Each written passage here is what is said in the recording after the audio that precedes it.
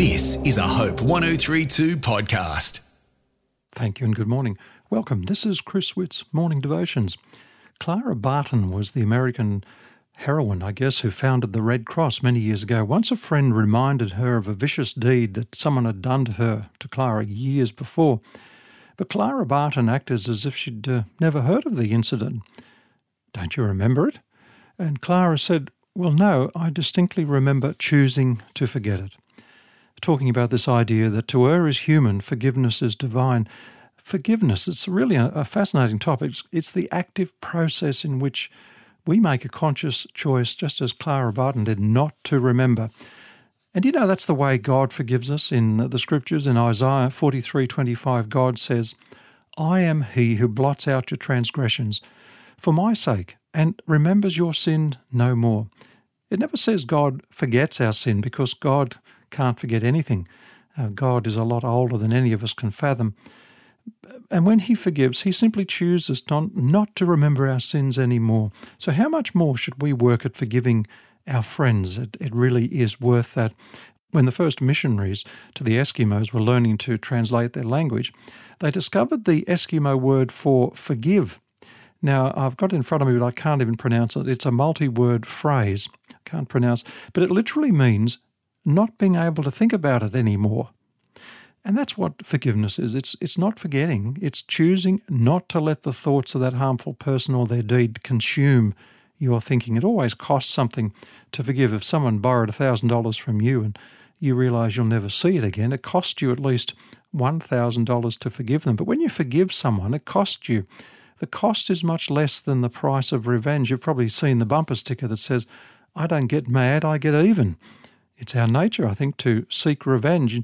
And so you could say, to err is human, to seek revenge is too. In The Merchant of Venice, Shakespeare has Shylock ask questions. "If you prick us, do we not bleed? If you tickle us, don't we laugh? If you poison us, don't we die?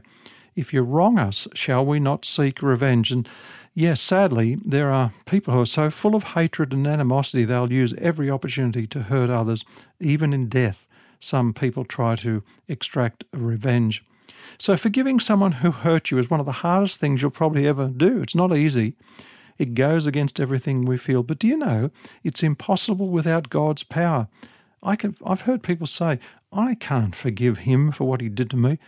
And often what we should say is, "You're right, you can't, but God can forgive them through you." It's really saying, "I don't want to harm you for this incident." It's a willingness to release them from that desire or revenge that you might feel. It means, I won't bring up this incident again. And how often marriages have disintegrated because the husband or wife just continually brings up the past.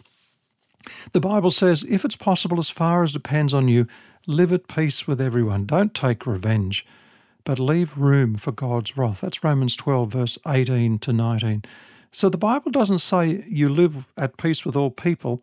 It says, if it's possible, as far as depends on you, live at peace with everyone. And sadly, there are some people who will reject your willingness to live at peace with them. But go ahead and forgive them and try to move on.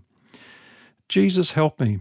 Yes, that's a prayer that many people have prayed in the matter of forgiveness. Corrie ten Boom was one such person who had to meet up with one of her torturers from the concentration camp, and he put his hand out and he just wanted forgiveness from her. "Will you forgive me?" he said.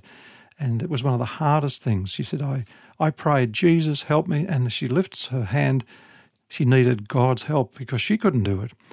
God supplied the feeling, and mechanically she thrust her hand into his, and they shook hands. And she said, "I felt a warmth flood through my whole being, bringing tears to my eyes. I forgive you, my brother." She said, "With all my heart, I forgive you." That's from the book called Tramp for the Lord. Corrie ten Boom, an amazing experience. Dear Lord, we know we need to forgive from the heart. Will you give us the strength and the courage to do that today? Amen. This is a Hope 1032 production. Thanks for listening.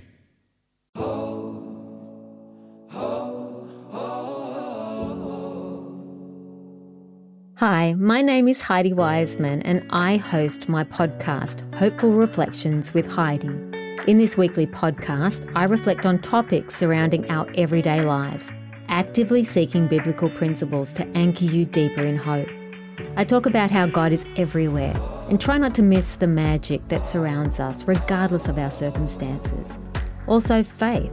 Our faith pleases God.